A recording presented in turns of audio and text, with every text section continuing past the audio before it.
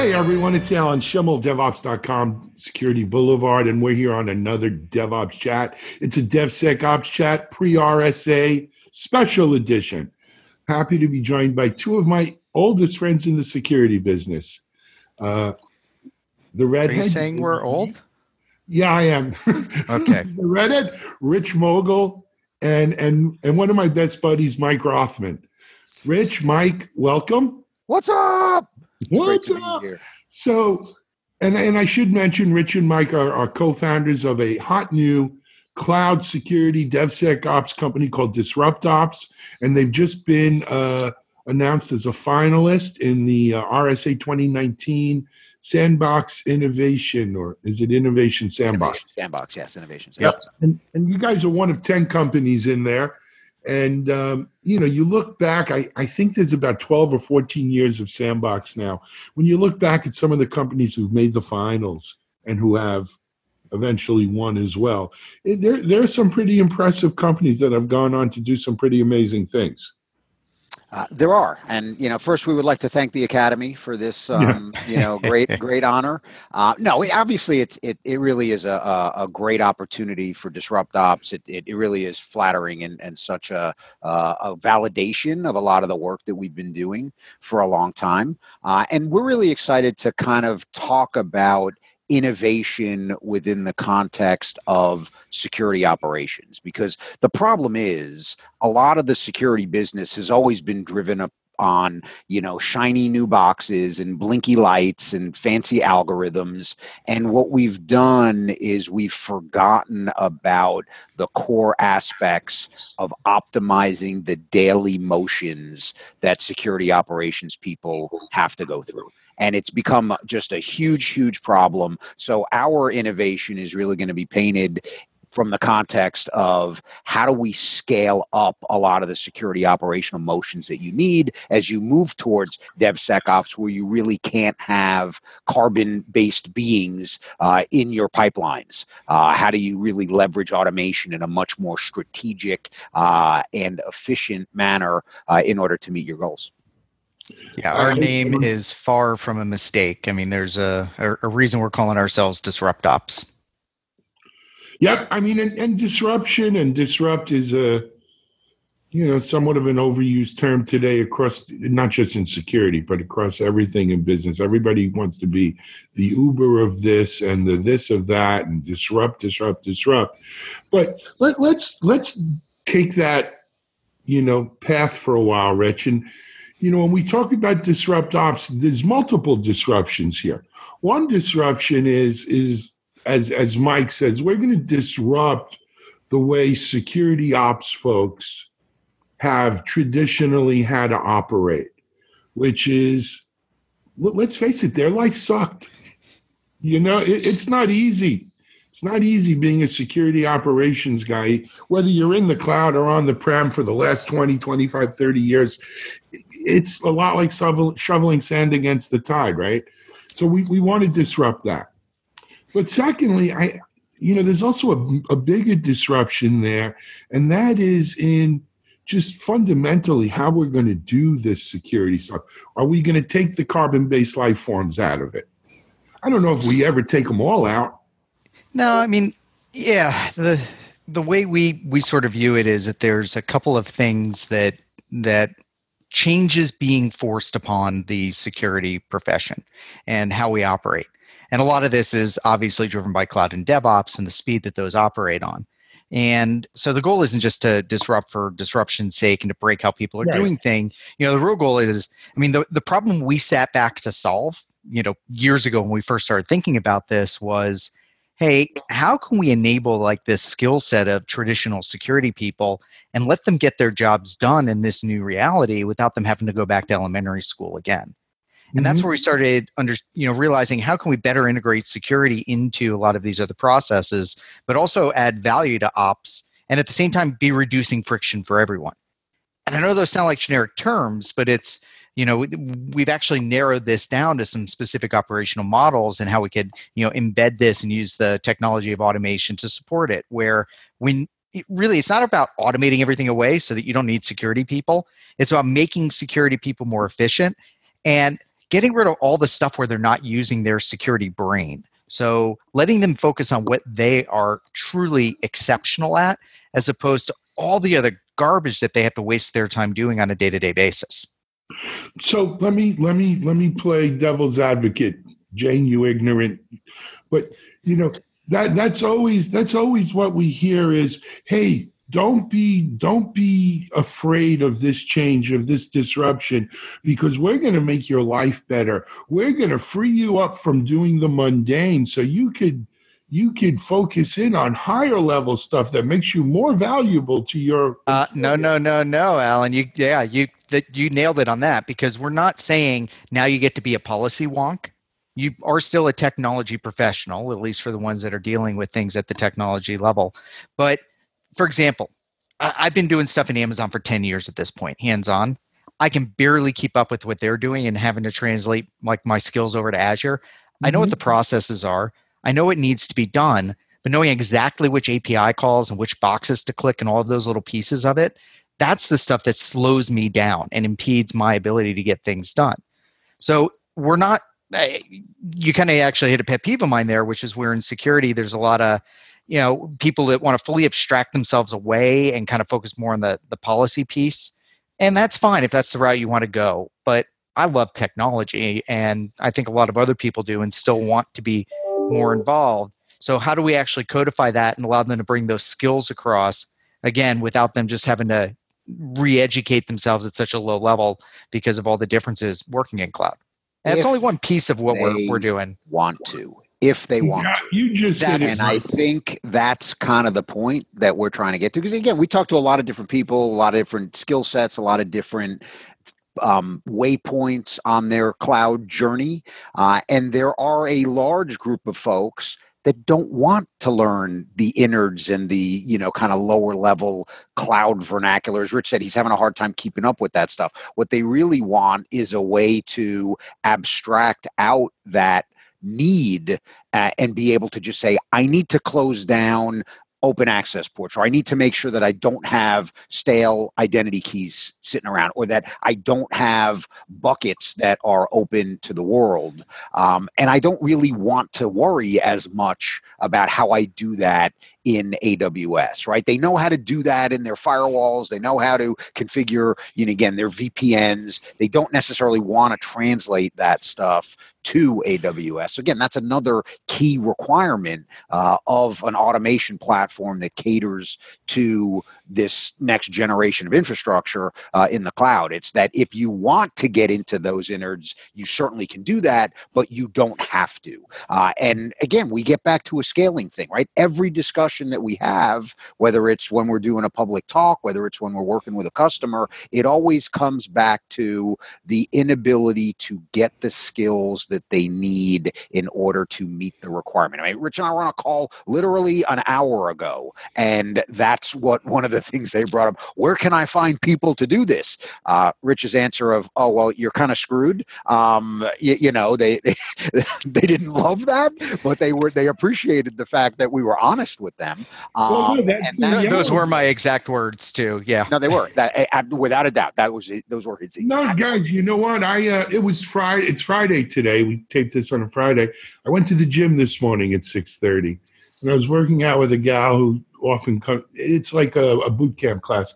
This woman's a recruiter for one of the big guys, Booz Allen, one of them, and she's just looking for Python Hadoop developers in San Jose. They want to pay $240 a year, and she can't find them. She can't find them because they need to be a U.S. citizen because it's Booz. They're doing government work. I have no comment. No, we're not going to get into the politics of this, but she can't find and Python with Hadoop. It's not security, but that's not exactly top of the line developers today, right? Well, fairly front of the mill. We have it.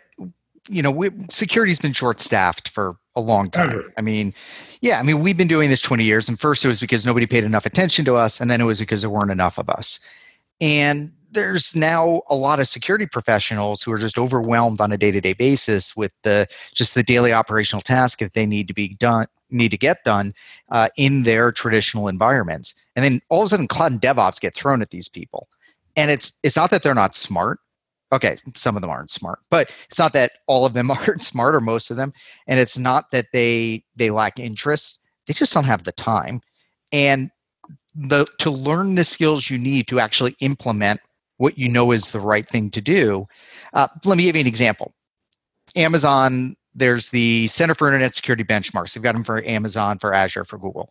And if I look at the Amazon ones alone, and that's where we spend most of our most time on AWS when I'm actually doing assessment work, to manually implement that in an environment, like, you need to know a lot. I mean, you need to know a lot in terms of how Amazon's wiring actually functions. A security person should be able to look at that and go, I understand these requirements. I know, you know what, maybe I don't know how to exactly work a security group, but I know what the rules should be. They need something to translate that knowledge and get the job done for them. But then the other piece of that, the other part of the disruption, it's not just carrying the skills over and the knowledge over, because there's that skills and knowledge are there and the security people get it. They just get hung up on actually how to implement it. There's the speed that it all operates at. That's disrupted the way that we have done security for so long, because we've relied on kind of just natural inhibitors in, we've got the opportunity. Things don't change so fast in traditional infrastructure. So we've got the ability to block and tackle. And it's not that we're getting in the way of people. It's that our job is to manage risk. And to manage risk, you need to understand the risk. So you need to have time to go through those cycles. And we just don't have that same amount of time with cloud and DevOps. I mean, the world that the three of us have been living in for the past years. And so that's the other piece of this is, how can we level up security, not just in terms of bringing the knowledge over and the skills at that technical level, but giving them the ability to keep up and doing so in a way that doesn't interfere with ops. And there's some really cool things that we've done on the feature side to help enable that. We'll talk about that in a second. So guys, I analogize this to QA, right?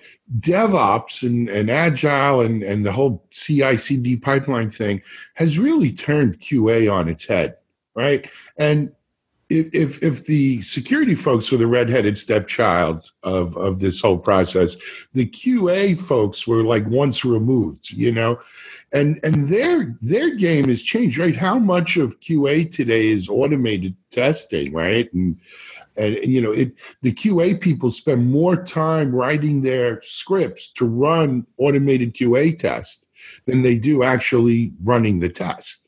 The tests are all automated as part of that pipeline, and it gets done prior to deployment.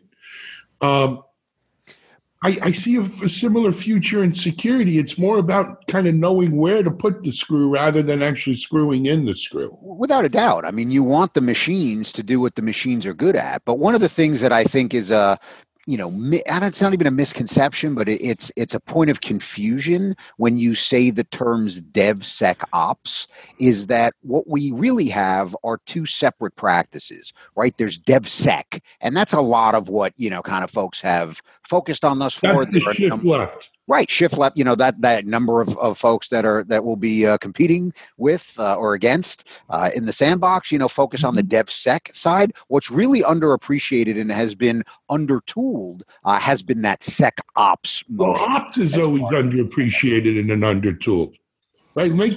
Not by security people. It's just but it's because this is a common motion. Because now it's a common motion from dev to ops, and security is trying to figure out where they. Now it is. It traditionally hasn't been, Mike. Right? The devs are the alpha predators in this food chain, or have been. Right now they are. They are now, but they haven't always been. I mean, when I first started, it was the DBAs, database admins back in Gartner days.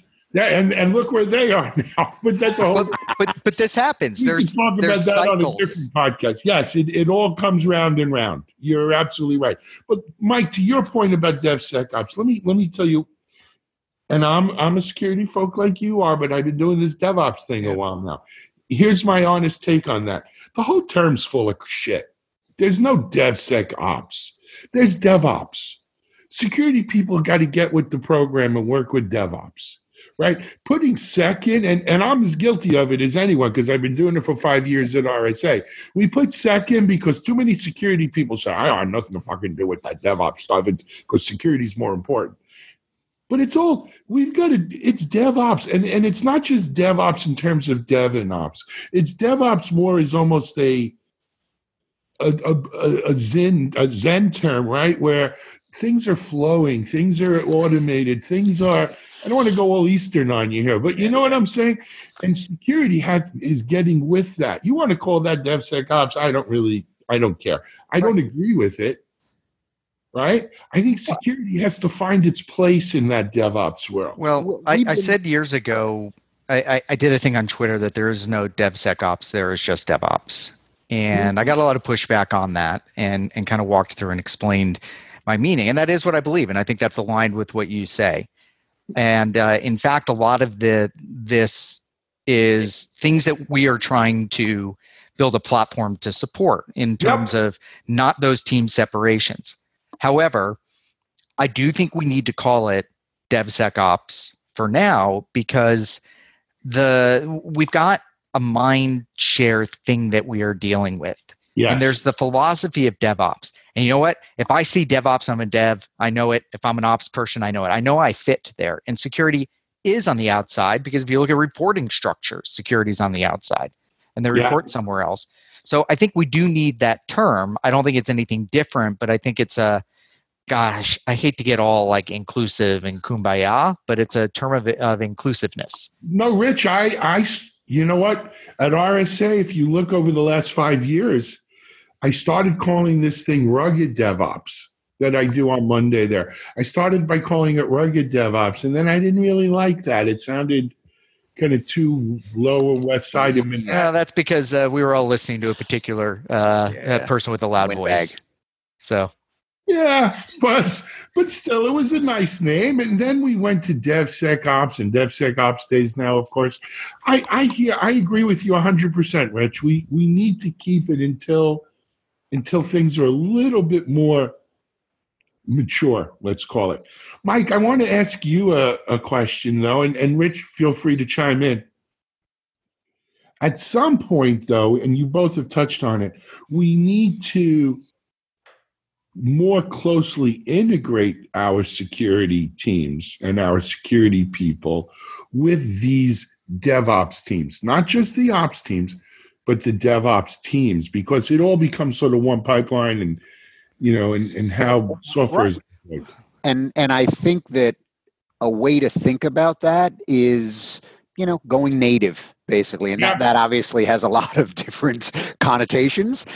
We talk about cloud native, but this is really about going native into business IT and understanding what the business requirement is for the cloud stack that is being built, and then designing the security controls that will protect that data. Not all data, right? Which is how we've always thought about it, a universal security service where everything fits in and is secured, which, by the way, has failed miserably. So what we try to do is shrink it down from the standpoint of what do we need in order to secure this specific environment. And again, that's where the automation platform becomes so much more important, because then you can set different policies for different pipelines in different projects, possibly even in different cloud providers, using different technologies, but you're able to enforce a consistent set of policies that adhere to the corporate environment, but do it in a very micro perspective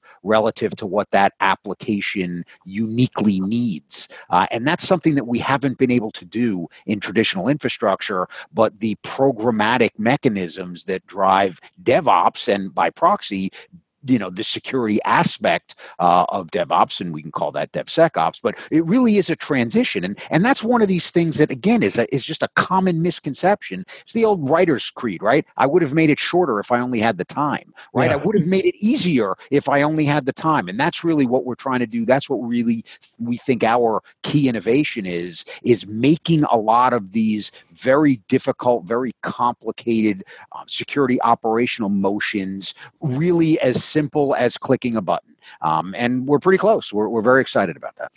Cool. Yeah, I mean, it's, people make kind of these promises a lot, but then what ends up is happening is you've got to, write your own code, or it's not going to fit your environment, or it doesn't keep up because a lot of, security vendors, let's be honest, their products can be kind of static. And, Mike and I, we view this as a content business in as much as anything else, where in understanding the leading edge best practices, encoding those, and doing so in a way that allows the flexibility for teams to adopt those with minimum friction without breaking things in their environment. It is a huge challenge. I do not want to make that sound simple, but we think that that's really one of the core innovations that we're bringing to the table on this. So, guys, we've pontificated for 15 minutes. We've skirted the edges of what Disrupt Ops is. But we're going to have people listening to this who say, okay, I really want to know more about the product, though. How do I, as a user, how do I, as a security company, harness this thing? What do I do? What do I need to know? How do I do it? What exactly? Give us a little bit, put us in the driver's seat on this a little bit. We're behind the UX now. What are we seeing? What's happening? Yep. So the first thing is it's really easy to get up and running with it. You go ahead, create an account on the console. We're actually doing beta testing right now, so people interested in that can reach out. We're almost finished with beta and getting ready for general availability. When they go ahead and log in, we are today an Amazon-specific tool. We are adding capabilities for other cloud platforms. First thing you do is you need to connect up your account. That is literally, I think, a 3-click, maybe a 4-click process. Yep. To go ahead and add the accounts. They don't need to type anything. They don't need to copy paste policies. We've got a really cool, really smooth provisioning process we use for that. That gives us permission to do what we need to do. And I won't go into it now, but for the security wonks out there, we actually have a very dynamic permissioning system so that we can always keep ourselves down to least privilege, using all sorts of policy boundaries and things like that are otherwise invisible to the user, so they don't have to manage that stuff. You go in and you pick the automations you want. So we call these things ops. Everything from don't let a S3 bucket become public to really much more complex ones, like find any IAM roles or users or groups that are subject to privilege escalation, or build out my entire monitoring system with a couple of default settings. And you go ahead, you turn those things on, and then in the background, they'll start analyzing your environment. They'll figure out when things aren't set the way that they're supposed to be set, and you have the option. You can turn it on to automatically fix those, or you can go ahead and choose to create an issue in the system, and then you click on it, and then you can manually trigger the same remediations. Now, there's a bunch more in it, but that's really the heart of what we think are the guardrails, where you get to configure these, and you get to scope them down to conditions like, only do it this way in this account if it has these tags, or apply this to everything that I do.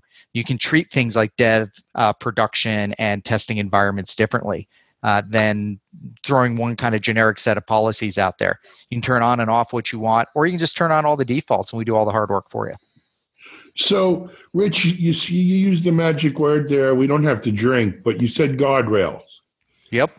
I've heard the term, security guardrails before.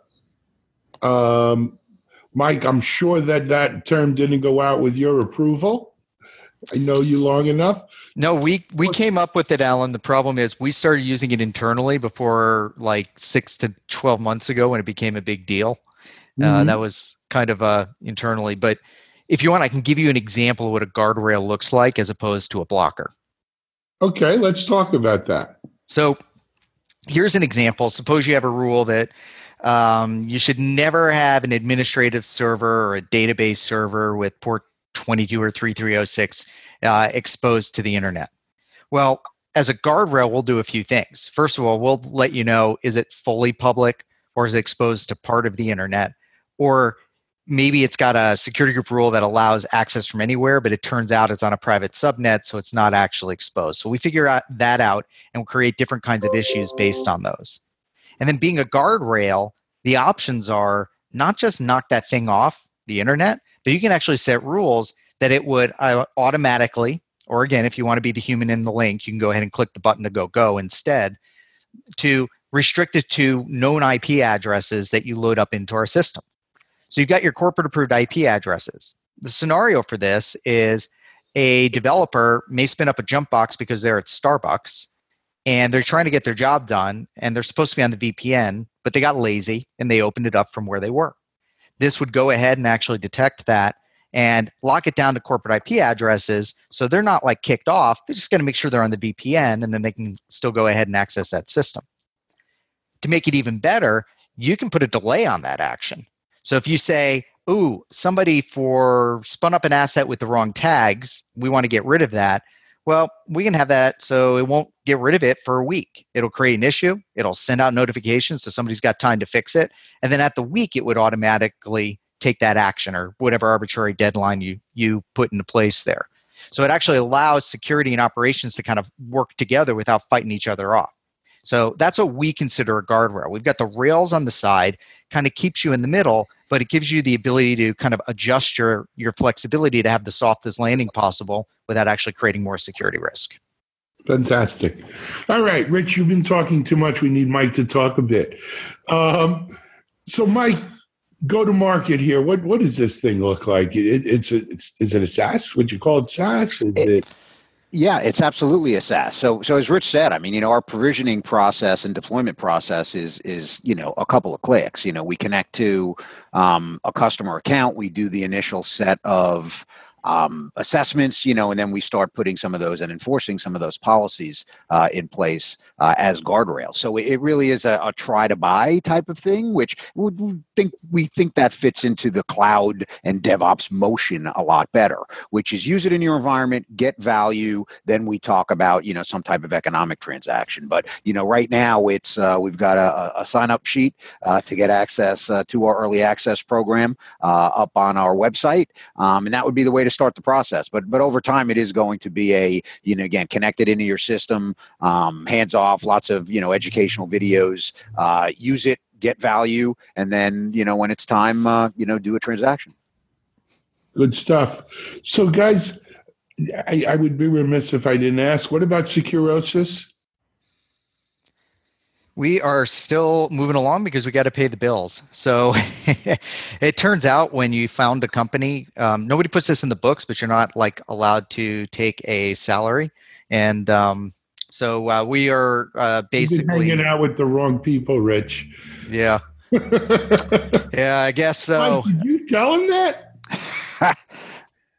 No comment. So yeah, we're doubled up on jobs right now, but people get worried when they hear that. We actually there's 15 people in Disrupt Ops. We have half the executive team is full-time and not splitting time like we are. Although to be honest, I'm working full-time on both at this point. So we know our CEO, our CTO are fully dedicated over on the Disrupt Ops side, the development teams, everything else. We're not wearing, none of them are wearing two hats. Just happens to be the two guys on your phone right now are the ones that have to wear two hats. But yeah, we're cruising along. We're doing with Securosis, a lot of work with the Cloud Security Alliance, training programs, assessments. And what's really interesting is we'll probably always do some of that because it is about, well, I'm VP of product on the Disrupt Ops side, and I get to see more with the work that I'm doing on Securosis. It's like a dream for any product manager in terms of going into real environments, doing real assessments, and actually seeing how these organizations are working day to day. Excellent. It's funny. I picked the two of you because we had never really done a podcast before. We've been doing podcasts actually before Mike. There was a Securosis, right? Yeah, that's right. Yep. That's right. Security Insight. School. It has been a trip. But guys, listen, we're on over a half hour and we probably need to wrap up. First of all, congratulations on the RSA Innovation Sandbox finalist. Whether you know what they say, whether you win, just getting it to this level is quite an accomplishment. But sure would be nice to see you two guys win. We'd like to win. Yeah, we're okay winning. Yeah. So come see us at the Innovation Sandbox. That's Monday afternoon at the Marriott Marquis in the Yerba Buena Ballroom. But also, we are going to be at your event, Alan. Why don't you, Yeah, I don't, Yeah, so all day Monday is DevSecOps Day. And on DevSecOps Days, we are also in the Moscone south, I think. If it's north, I apologize. But we're in one of the bigger Moscone ones right near Cloud Security Alliance. They're usually not far from us. We've got a really nice big room there, and we'll usually get 1,000 or 1,500 people coming in during the day. But we have an outstanding lineup of speakers this year. Some old, some new faces, to the community. Rich, I think you're on a panel there, right? Yeah, I think I'm on the closing panel. Yep, it's a pretty deep panel. I mean, there's some good names speaking there. I mean, the one thing, I can make fun of the word DevSecOps all I want. The community that is congealing around it is first rate. I mean, there are some really smart people, and that's always good. And then also, guys, I'll be on Broadcast Row all week, and I know I have some time scheduled with the both of you, and we'll be doing a nice 30-minute video. So come dress nice, and that'll be up shortly thereafter. So, and then Rich, are you speaking at any other RSA sessions this year? I am. I'm doing one. Don't lift and lift and shift versus lift and pray. So it's about migrating your existing workloads up into cloud and different lift and shift strategies. Mike, how about you?